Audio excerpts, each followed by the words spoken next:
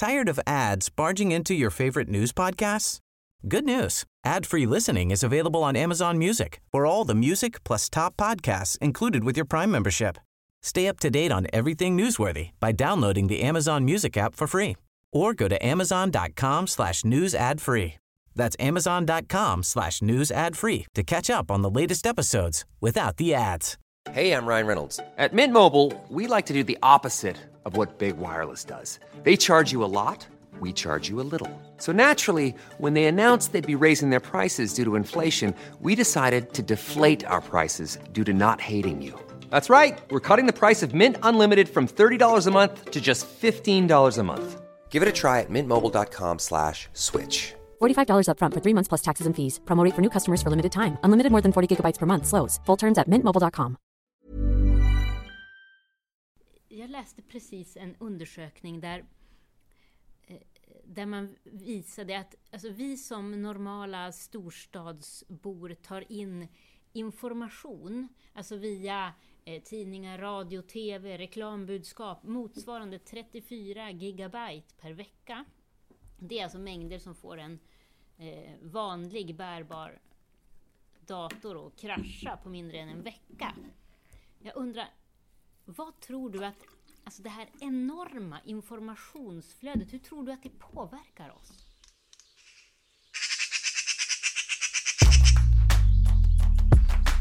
Den här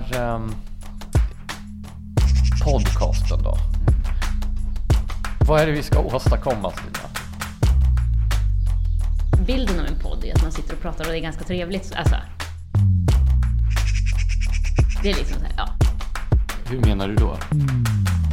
Mellan Skylla Och Karybdis. med mig, Stina Oskarsson. Och Lars-Anders Johansson. Våra hjärnor har ju utvecklats väldigt långsamt. Och de är ju ganska lik den människa som fanns för 10 000-tals år sedan. Och hjärnan har ju ändå och det vet man ju, alltså hjärnforskningen visar ju det om och om igen. Alltså hjärnan är ju en muskel, som vilken annan muskel som helst, som blir trött. Och som behöver, alltså varje intryck kräver ju sin process. Och alltså framförallt det jag är intresserad av är väl vad den gör med vår förmåga att tänka, att vara kreativa, att på något sätt komma till alltså det fria tänkandet. Det är väl det jag tror egentligen som i det här sammanhanget intresserar mig. Hur påverkas det av den här mängden information? Jag tror att den positiva tolkningen är att ju mer information man utsätts för, desto mer tränar man upp sig på att hantera större informationsmängder. Att man blir snabbare, att man blir kapabel att ta in mer information. Man kan sätta information i samband med annan information och så vidare. Det negativa, det är det som det har visat, att man får ett kortare så kallat attention span. Jag vet inte, vad är det svenska översättningen av attention span? Man brukar använda det engelska begreppet. Hur definierar, alltså hur länge man orkar hålla uppmärksamheten på en och samma grej. Det är ju till exempel när det gäller filmklipp på internet, så är det ju där att om inte ett filmklipp har fångat intresset efter 10 sekunder eller vad det är, så klickar folk sig vidare. Att man inte orkar hålla på och se saker. Jag minns till exempel när jag tittade på den här Claude Lanzmans långa dokumentärfilm om förintelsen. Den som är hur lång är den egentligen? Den är jättelång. Är det 11 timmar eller 19 timmar? Den är jättelång. Ja. Och den är ju i förstone outhärdligt långsamt tempo. När jag började titta på den här så tyckte jag att det var så fruktansvärt långsamt. Det hände ju ingenting, tyckte jag. Efter ungefär 3 timmar, då hade jag själv sugits in i det här långsamma berättartempot. Och sen kunde jag liksom inte sluta titta på det. Jag hade då en 3 timmars tillvänjningsprocess innan jag riktigt hade kommit in i det. Och där var jag ju då tvungen, eller jag var tvungen att då tvinga mig själv att fortsätta titta trots att det var så outhärdligt långsamt. Och det är väl baksidan då. Att å ena sidan så lär vi oss hantera större informationsmängder, ta till oss det snabbare. Å andra sidan så har vi mycket svårare att hantera långsamheten och att fokusera på en och samma sak länge. Ja, och det tänker jag kan ju få helt andra konsekvenser, för vissa saker kräver ju långsamhet och fördjupning. Det finns en helt fantastisk barnbok av en dansk författare som heter Tråkmånsafton. Det börjar med en kille som kommer hem till sin morfar och säger så här, vad ska jag göra idag? Jag har så tråkigt. Och så säger morfar, ja men vad bra, det är ju tråkmånsafton idag. Va? Säger killen så här, vadå? Vad menar du? Ja men det finns julafton, det finns påskafton, så tråkmånsafton. Ja, vad ska man göra då? Ja, man ska ha tråkigt. Och så börjar de säga, ja men vad gör man när man har tråkigt? Ja, man städar. Och så börjar de städa och till slut så har de hittat någon låda med gamla kläder och så har de alldeles för roligt och måste sluta. Och sen så ska de fiska utan mask på kroken, för det är också något som är urbota tråkigt, tänker de. Lyckas de fiska upp någon gammal cykel och sen blir det ju alldeles för roligt igen. Och så håller det på så där. Och det blir bara det ena galnare upptåget efter det andra. Och sen på kvällen så säger killen att jag vet inte om jag har gjort rätt, för det här har varit den roligaste dagen i hela mitt liv. Och jag tycker att det är en otroligt så här enkel liten berättelse, men för mig så säger den någonting om ur den här, alltså som anknyter till det du säger, att kreativitet och viss typ av tankar och verksamhet föds ju ur långtråkighet och långsamhet och alltså intrycksbefrielse, skulle jag säga. Och är det verkligen så? Ja, jag tror det. I så fall måste jag vara en otroligt okreativ och icke-tänkande person. För jag stod här och tänkte nu när du berättade om den här långtråkighetsaftonen att jag har nog inte haft riktigt tråkigt på, men sen jag var liten och var tvungen att gå i skolan eller så. Nej, men jag kan inte riktigt förstå hur man kan ha tråkigt idag. Det finns ju så otroligt mycket spännande saker man kan göra.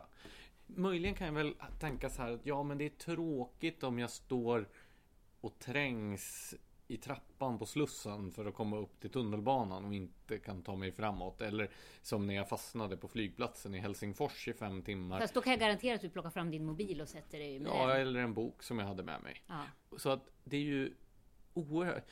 Ja, skulle man vara skeppsbruten eller inspärrad i en fängelsecell utan någonting att sysselsätta sig med, då kanske man kan ha tråkigt, men eller om man har väldigt monotona arbetsuppgifter på jobbet. Men att ha tråkigt på sin fritid borde väl vara en omöjlighet idag. Ja, sen kanske begreppet tråkigt är fel, men jag kan ju ändå uppleva att när jag har varit på Öland ensam på sommaren i 6-7 veckor, sådär. Man träffar någon människa ibland, men inte ofta. Jag kan vara ute och promenera i 10 timmar i sträck längs en strand. Och dagarna går och det... Men det är väl inte tråkigt? Allt som jag... Nej, men det är väldigt lite intryck. Och då upplever ju jag att mina tankar... Jag kommer till helt nya typer av tankar. Det är som att när jag då hör nyheterna så kan jag reflektera över dem på ett helt annat sätt. En vardag när jag är mitt inne i bruset så är det som att nyheterna bara sköljer över mig, alltså ingenting fastnar. Då är det som att varje liten nyhet genererar hos mig en förmåga att analysera, att tänka, att fördjupa, som jag upplever att jag tappar när jag är mitt inne i... Det är som att hjärnan är överbelastad och måste skydda sig så att allting blir bara på ytan. Jag kan ju uppleva att jag kommer till helt andra slutsatser när jag vågar utsätta mig för den intryckslösheten under en längre tid. Eller så, jag skulle inte kalla det för en intryckslöshet, utan jag skulle snarare säga att när man skalar bort ett lager av intryck så gör man sig tillgänglig för en annan nivå av intryck som ofta går en förbi. Jag tänker sådär, men att sitta på ett älgpass är ju en ganska monoton verksamhet. Det är liksom, du kan sitta i 5 timmar utan att se något vilt eller så. Och du är ju också, eftersom du måste ju vara på en och samma plats. Du kan ju inte röra dig eller gå därifrån. Du måste dessutom vara tyst så att du inte skrämmer bort eventuella djur som kommer och sådär. Och där får du ju då helt andra intryck än vad du skulle göra om du gick och lyssnade på radio eller läste en bok eller vara ute i sociala medier eller sådär. Eftersom du fäster din uppmärksamhet på omgivningen på ett sätt som du inte gör när du stressar till jobbet eller något sånt där i stan. Och jag skulle inte säga att det är en intryckslöshet, utan snarare att jag får starkare intryck av sånt som jag missar annars. Ja, men, och det är väl en mycket bättre beskrivning av egentligen samma sak. Det håller jag helt med om. Och jag tänker att den nivån av, som du sa också, kanske starkare intryck, men innebär ofta ett större motstånd i början. För att det är lättare att ta till den snabba stimulin av att skölja över sig med intryck. Men det är som socker. När man höjer sitt blodsockernivån genom att äta en chokladbit eller någonting sånt där. Men då har vi ju ett helt folk som dopar sig med socker och intryck idag. Och den här typen av intryck är ju så. Jag kan känna det själv om jag går ut i sociala medier och så har jag skrivit någonting jättesmart och så vill jag se om det är någon som har svarat på det där. Och det är ju då, det blir ju som ett slags beroende. För egentligen så kanske det inte var så jättesmart det som jag skrev, och det som då mina kamrater svarar är kanske inte heller så jätteintressant att jag måste gå in genast och titta. Jag kanske skulle kunna vänta till ikväll och se om det är någon som har svarat på det som jag skrev. Men eftersom det är en omedelbar respons så är det mycket mer lockande att göra det än att ägna sig åt någonting mer substantiellt. Till exempel läsa en bok och skriva en recension eller en essä eller någonting mer genomtänkt. Nej, och det är det här som jag ändå funderar mycket på vad det är, för jag känner ju av precis samma sak. Hur mycket mer motstånd det innebär att gå in i de fördjupade intryckens mera långsamma tillvaron. Jag tänker att det där också är så synd, eftersom jag menar, vi har ju båda i våra nätverk personer som skriver böcker och skriver i tidningar eller gör teater eller musik och sådär. Hur mycket kvalitetskultur och kvalitetstext går förlorat genom att dessa människor sitter och skriver trams i sociala medier? Inklusive undertecknad. Nej, men, och det var väl lite där min fråga började egentligen. För att jag upplever själv att jag måste sätta, och jag gör det också väldigt medvetet, alltså blockar tider, dagar, timmar för att ha tid att tänka. Det jag faktiskt inte får syssla med annat. Och alltså sådär att, jag menar, kolla mejl, sociala medier, det är en gång om dagen helst, och då göra allt samtidigt och sen bort med det för att tvinga mig själv till den. Och trots att jag är en extremt disciplinerad människa så tycker jag att det är svårt. Men jag försöker hela tiden gå tillbaka, för jag tror, alltså jag vill värna, jag tror att det är ett värden i den här kvalitetstiden som jag inte vill tappa kontakten med. För det är som du sa där, jag tyckte det var så fint när du sa att efter 3 timmar kom du in i den där filmen. Alltså när man väl hittar den där andra koncentrationen, då ger den ju mycket, mycket mer, tycker jag. Det är som också att lyssna på musik som framförs live jämfört med musik som man streamar eller lyssnar på en skiva. Man uppmärksammar musiken på ett helt annat sätt när man befinner sig i rummet där den spelas. Även om det kanske är bättre ljudkvalitet och allting är tillrättalagt och helt perfekt på inspelningen, så upplever man den mycket närmare när man hör den live. Ja, det har du helt rätt i. En annan fundering som egentligen kopplar an till det här som vi pratar om nu, det var, har du läst Yuval Noah Harari som har skrivit Sapiens, och sen har han skrivit Homo Deus, han har tecknat men israelisk historiker, väldigt intressant tycker jag. Men i sin bok, där han senaste bok, så skriver han just om digitaliseringen, och han ställer där en fråga som jag tycker var alltså verkligen har satt griller i huvudet på mig. För han ställer frågan: är digitaliseringens hastighet kompatibel med demokratins långsamhet? Och han tittar då på alltså allt ifrån det vi ser nu, flödena av falska nyheter, filterbubblor, just den här oförmågan till fördjupning, till de långsamma processer som lagstiftning och allt sånt är, i förhållande till att vi har egentligen ett samhälle som blir mer och mer digitalt, som går i blixtens hastighet och snabbare än det med transaktioner, med pengar, med allting. Och det var en rätt intressant fråga tycker jag. Är det kompatibelt? Sen kan man ju också hävda att demokratin, även den kan vara lite för snabb ibland jämfört med de stora samhällsförändringar som den försöker hantera. Att det kanske hade varit rimligare ibland att skynda långsamt. Och har du något konkret exempel?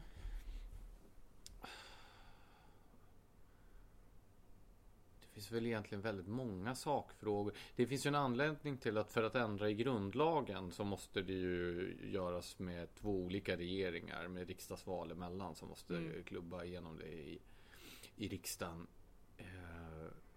Och egentligen kanske samma sak skulle gälla även annan typ av lagstiftning. Nu har jag inte ett konkret exempel för då skulle vi hamna i en sidodiskussion om det exemplet, men jag tror ändå att det är en generell reflektion. Jag tror inte att demokratin är så hemskt långsam egentligen. Jag tror att den är väldigt snabb. Sen är ju naturligtvis kommunikationen över internet eller kommunikation överhuvudtaget idag mycket snabbare än så. Men jag tror väl problemet är att vi överhuvudtaget har ett för högt tempo. Jag menar, marknadsekonomin är ju oerhört snabb nu också. Man pratar om kvartalskapitalism. Man pratar om politik som är inriktad på mandatperioder. Jag tror ju numera är inte politiken inriktad på mandatperioder. Nu är den inriktad fram till nästa opinionsmätning istället. Så de kommer ju allt tätare också. Ja, precis. Så att jag tror väl att nu har jag ju inte läst boken du refererar till, men kanske kan man säga att alltihopa snurrar snabbare och då är det väl kompatibelt med varandra då. Men frågan är, för du säger att kanske allting går lite...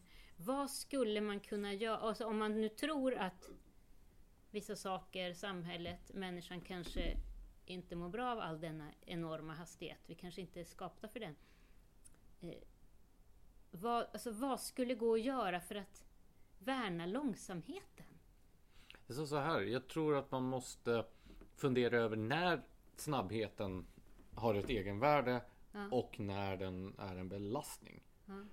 Precis som du har gjort när du har delat upp din arbetsdag i när du är ute i sociala medier och när du ägnar dig åt andra typer av långsammare eller mer tidskrävande aktiviteter. Så tror jag att man både på individnivå och på organisationsnivå måste fundera kring när har man nytta av det och när riskerar det att bli kontraproduktivt istället.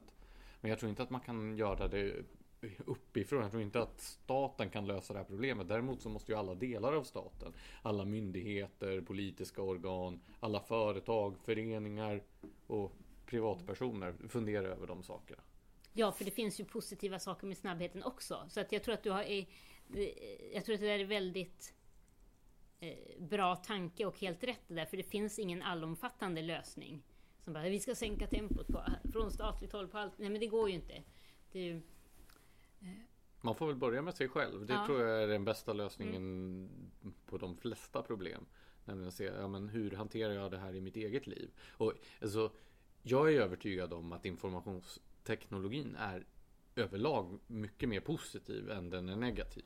Nu har vi diskuterat det som att det bara var ett stort hot, men så är det ju inte. Utan jag menar, både i våra yrkesliv och privatliv har vi ju jättestor glädje av att ha tillgång till all den här informationen och kontakt med människor.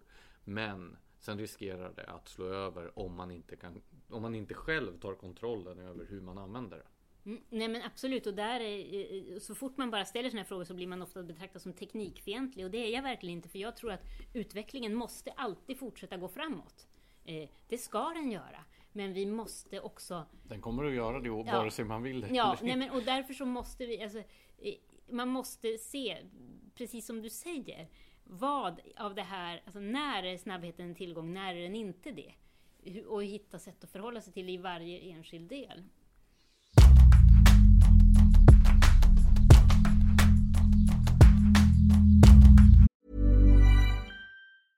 Hey, I'm Ryan Reynolds. At Mint Mobile, we like to do the opposite of what Big Wireless does. They charge you a lot, we charge you a little. So naturally, when they announced they'd be raising their prices due to inflation, we decided to deflate our prices due to not hating you. That's right. We're cutting the price of Mint Unlimited from $30 a month to just $15 a month. Give it a try at mintmobile.com/switch. $45 up front for 3 months plus taxes and fees. Promo rate for new customers for limited time. Unlimited more than 40 gigabytes per month slows. Full terms at mintmobile.com. Tired of ads barging into your favorite news podcasts? Good news. Ad-free listening is available on Amazon Music for all the music plus top podcasts included with your Prime membership. Stay up to date on everything newsworthy by downloading the Amazon Music app for free or go to amazon.com/news ad free. That's amazon.com/news ad free to catch up on the latest episodes without the ads. Hey, I'm Ryan Reynolds. Recently, I asked Mint Mobile's legal team if big wireless companies are allowed to raise prices due to inflation. They said yes. And then when I asked if raising prices technically violates those onerous 2-year contracts, they said, "What the f*** are you talking about, you insane Hollywood ass?" So to recap, we're cutting the price of Mint Unlimited from $30 a month to just $15 a month. Give it a try at mintmobile.com/switch. $45 up front for 3 months plus taxes and fees. Promo rate for new customers for limited time. Unlimited more than 40 gigabytes per month slows. Full terms at mintmobile.com.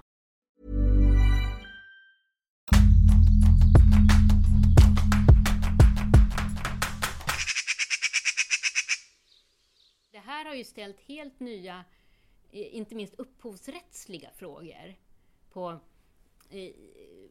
Alltså dels blir ju tillgängligheten till konst och kultur så gigantiskt mycket större när det sprids över nätet. Men också det blir ju alltså upplagor blir ju inte längre begränsade. Och här undrar jag, tänker du att man kan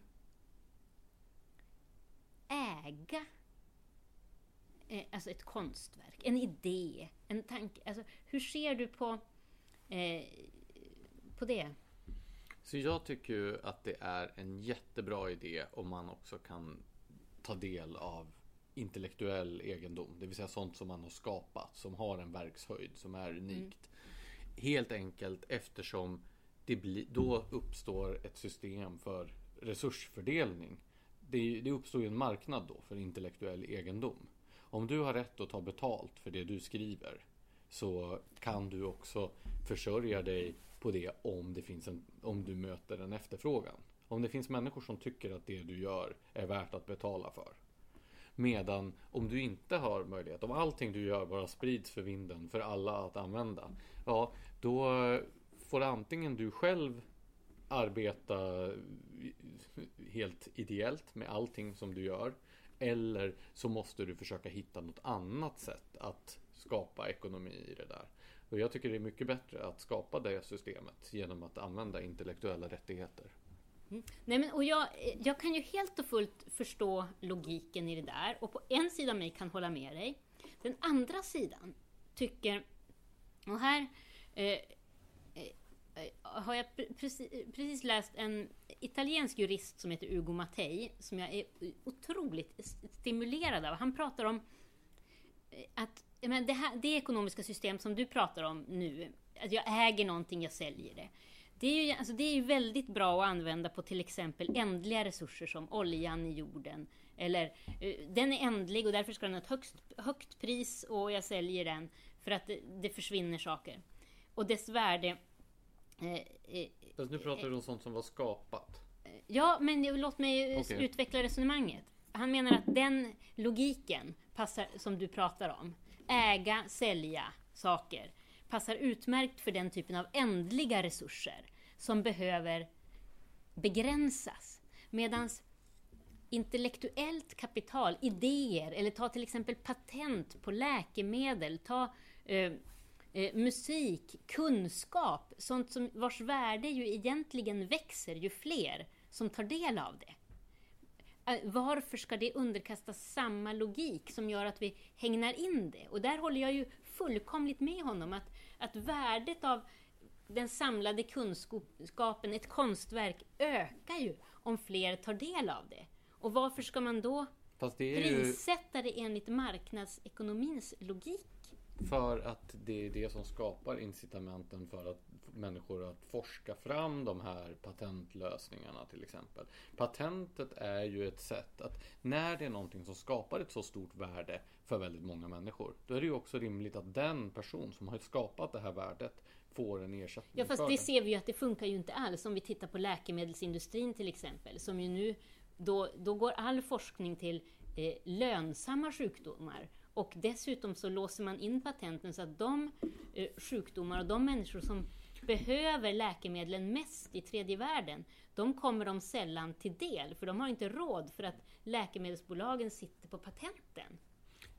Och det här är en konsekvens av det systemet. Nu är ju det där inte riktigt sant. Väldigt mycket av den viktigaste medicinen som finns nu hade ju inte kommit till överhuvudtaget om det inte hade funnits patent. Jag skulle vilja återgå, för det här är en helt annan diskussion, en väldigt stor sådan. Ja, fast det hänger ju ihop med digitaliseringen. Ja, men jag tänkte återgå till kulturexemplet istället för läkemedelsexemplet. Och där är ju det, om någon gör skulpturer så är det ju inte leran eller bronset som betingar skulpturens värde, utan det är ju den intellektuella insatsen. Och då kan konstnären, om det finns en efterfrågan på dens verk, avyttra skulpturen för en summa.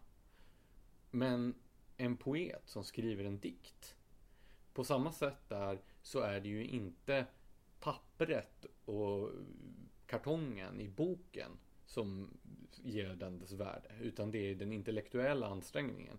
Precis som formen av skulpturen så är det orden, den intellektuella tanken bakom dikten som ger boken, diktsamlingen, dess värde. Ja, men här håller jag ju helt med dig. Ja, men då är det ju inte så att varför ska man då inte kunna äga rättigheterna till de här dikterna och bestämma vem är det som ska få ge ut dem? Vem är det som ska få tjäna pengar på det? Det borde ju vara den som har skrivit dikten. Precis som skulptören kan bestämma vad han vill göra med sin skulptur. Jo, men alltså, jag förstår dig och jag håller med om, men jag undrar om det bara är så att vi inte har kommit på ett bättre sätt att prissätta det. För jag tycker att det är någonting bakvänt när vi låser in det vars värde egentligen skulle öka om det kommer fler till del. För att det är ju oändligt. Jag menar, om din dikt sprids till 10 miljarder människor, dess värde minskar ju inte. Och den tar ju inte slut. Därför är det väl då rimligt att den som har skrivit dikten också får ersättning i paritet med hur mycket värde den skapar för andra. Det är det som är det briljanta. Men om det här värdesättandet då går stick i stäv med det och bidrar till att det kommer färre till del. Jag menar, prissättningen tjänar ju som en begränsning för uttaget av ändliga resurser som olja eller kol eller så. Och det menar jag är bra. Jag menar att det här är ett system som vi har uppfunnit och det funkar utmärkt för ändliga resurser. Men jag tror att och jag säger inte att jag har en lösning, men jag tror att det borde finnas ett bättre sätt att tillvarata värdet på den typen av... Men på vilket sätt skulle det låsa in en dikt? Ja, men det är ju klart som 17 att alla har inte råd att köpa den då. Så här är det ju. På samma sätt som med läkemedel om du inte vill prata om det. Nej, men så här är det ju. Om man inte har en intellektuell rättighet, om inte jag äger upphovsrätten till min dikt, men då kan ju du som har jättemycket pengar bestämma så att om jag inte har några pengar, jag har bara skrivit dikten, men du har jättemycket pengar på banken, så tänker du så här: det här var en bra dikt, nu trycker jag jättemånga böcker med den här dikten och så tjänar du pengarna. Men jag då som har skrivit den, jag har ju ingen rätt att ta betalt av dig för det. Det är ju det som är grejen. Upphovsmannen har rätt att ta betalt och bestämma. Och om det finns en efterfrågan, då kommer han få pengar. Finns det ingen efterfrågan kommer han inte att få det. Det enda som händer om man tar bort upphovsrätten, det är att andra kan tjäna pengar på det utan att upphovsmannen kommer att få ett enda korvöre. Jo, men jag pratar ju inte om att plocka bort upphovsrätten inom nuvarande system. Det här är det är ett försök att tänka ett steg till på om det system vi har idag verkligen är det bästa, om man vill att konsten och kulturen ska komma så många som möjligt till del. Jag är absolut inte för att inom ramen för den kapitalistiska logik som allting underkastas idag ta bort upphovsrätten. Det vore ju döden för alla konstnärer. Verkligen. Jag ville bara försöka. Jag tycker bara att jag tror att det är ett grundläggande tankefel i den här modellen. Det är bara det som har blivit mycket tydligare. Men jag ser inte tankefelet. Här är det ju istället så. Nej, men det är ju för att du rakt av tror på kapitalismen. Rakt av? Ja. Nu börjar det bli väldigt mycket slagord här. Nej, men alltså, det är ett system för men du fördelning. försöker inte ens se förstå vad jag menar. Nej, men min dikt blir ju inte inlåst för att jag har rätten att bestämma vad jag ska göra med den. Jag vill ju gärna att den ska spridas till flera människor, absolut. Men det är ju just för att jag har upphovsrätten som den möjligheten finns. Den kommer inte att få större spridning utan upphovsrätten. Det kan den få. Varför skulle den få det?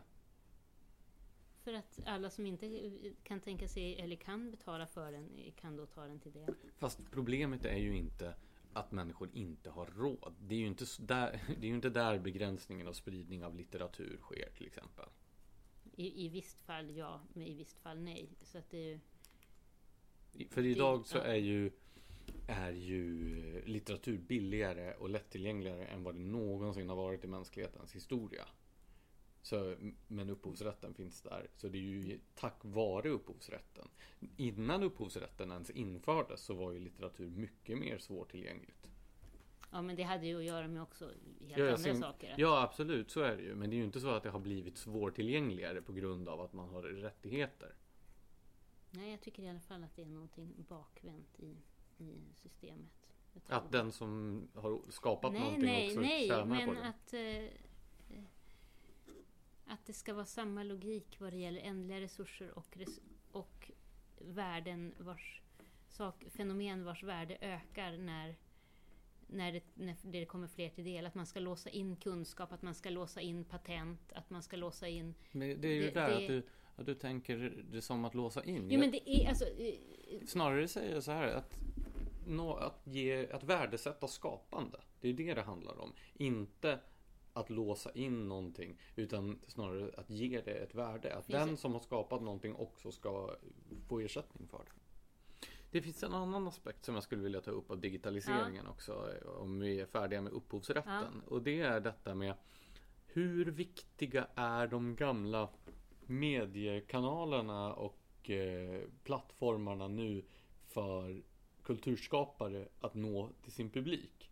Om man är författare eller musiker eller filmare, hur viktigt är det idag att bli till exempel recenserad på en kultursida eller uppmärksammad i radion eller tvn?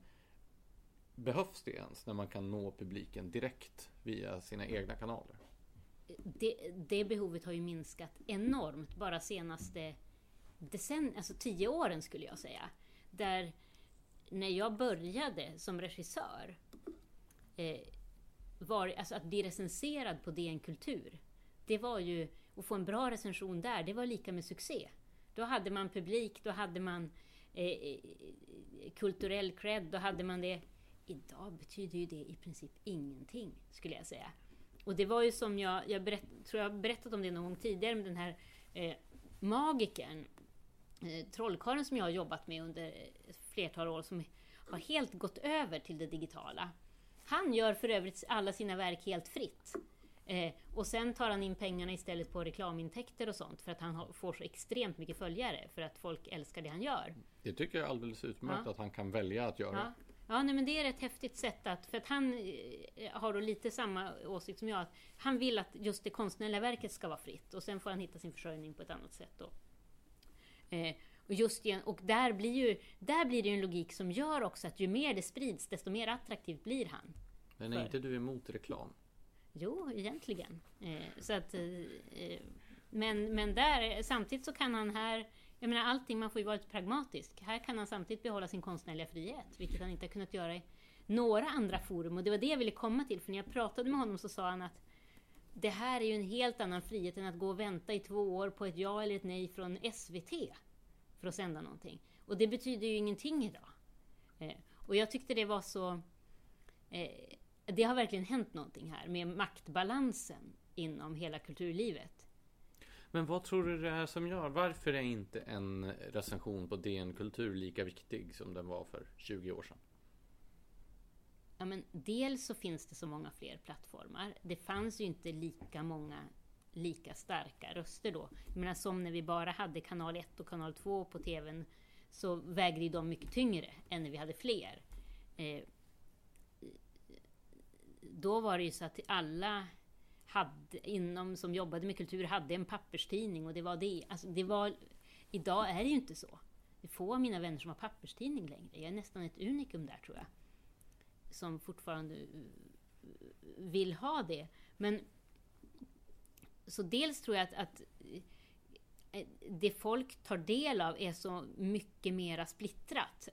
Alla läser, alla ser inte samma saker längre och därmed minskar ju makten. Eller makten sprids, det blir en maktdelning. Så man kan antingen se det som maktdelning eller filterbubblor. Eller det är båda också som existerar parallellt. Men det tror jag är det mest centrala. Sen tror jag också att de här stora, som var väldigt tunga maktspelare, som public service, som de stora morgontidningarna, faktiskt har legat lite efter vad det gäller den tekniska utvecklingen och inte hängt med i den. Här har folket och det kommersiella sprungit om av nödvändighet. Och man har därmed missat att göra, tror jag, både tekniska och mentala framsteg som har, alltså utveckling som skulle ha krävts för att ligga i framkant i den här utvecklingen. Vad får det här för kulturpolitiska konsekvenser? För det här måste ju också göra att en del av de gamla systemen som byggdes upp, alltså från 74 och framåt, mer eller mindre blir irrelevanta. Jag tänker på folkbildningsförbunden har väldigt svårt att locka medlemmar idag, så deras verksamhet blir mer obsolet, och det gäller väl säkert en del av övriga institutioner som har funnits. Absolut, och här skulle jag säga att jag tror inte att kulturpolitiken knappt har börjat röra vid konsekvenserna av den här utvecklingen. Jag tror att det är för tidigt att säga vad det kommer att få för konsekvenser. För att kulturpolitiken är ju så, alltså nu ska politik vara långsamt, det tycker jag ju. Men här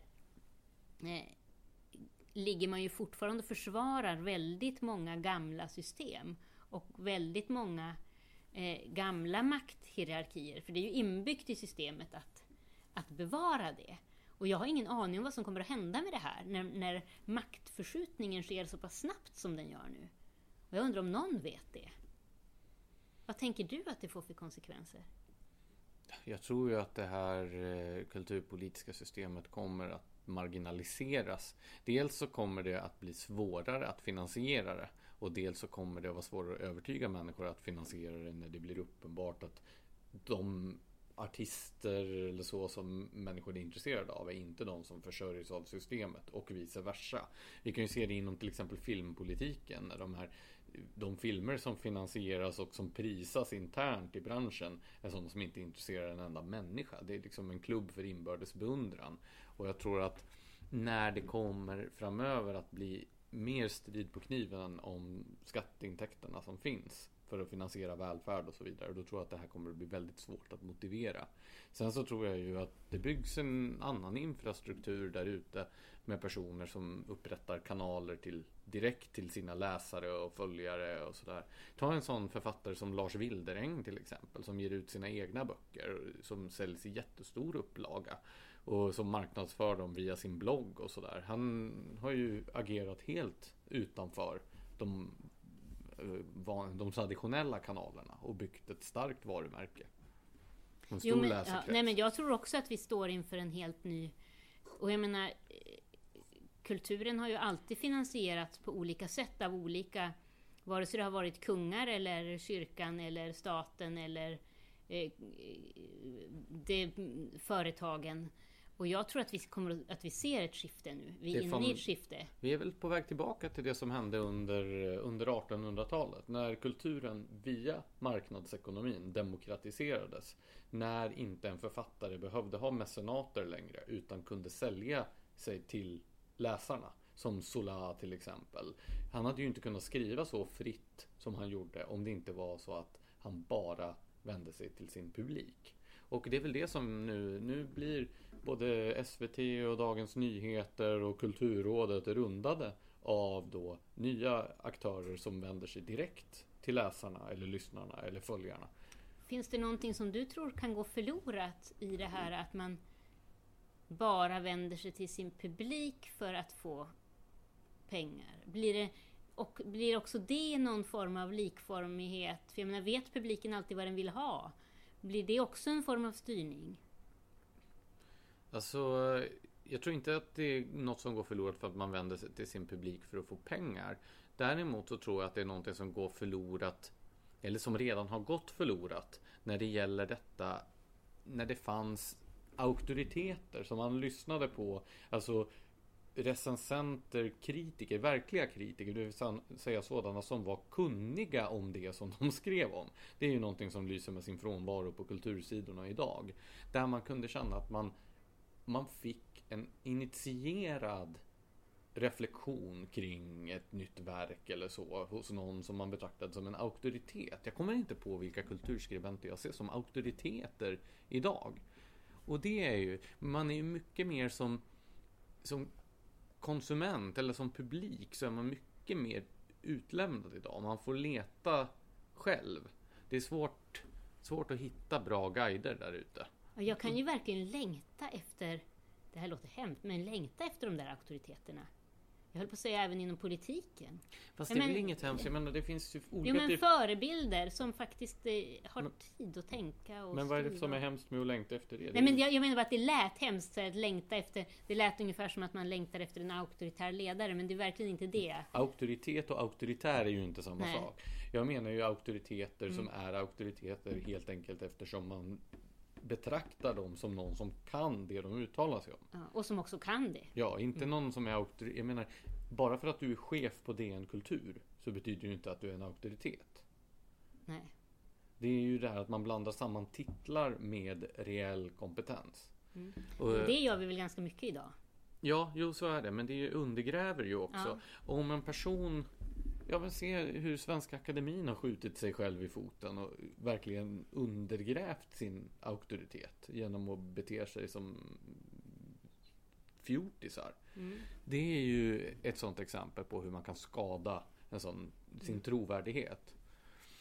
Och då blir det ju bara titlarna kvar som återstår. Och de kommer ju förlora sitt värde till slut. Så att där hoppas jag väl på att det är i spåren av det nya kulturlandskapet ska komma nya plattformar för kritik, för initierade texter som diskuterar någonting annat än då de trendfrågor som är gällande för dagen.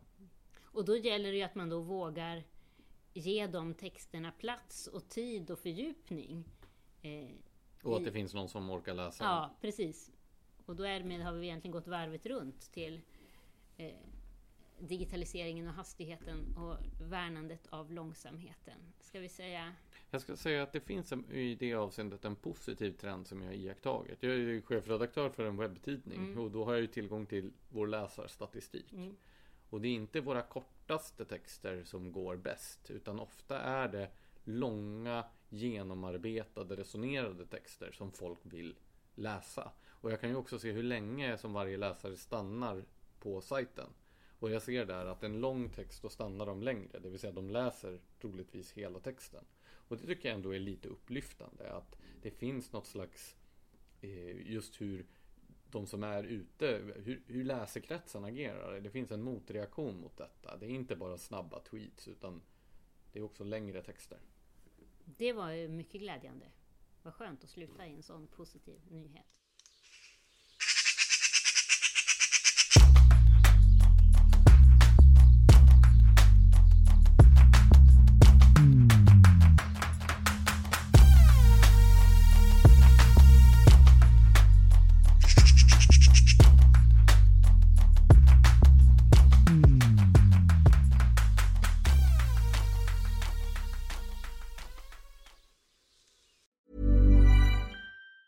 Tired of ads barging into your favorite news podcasts?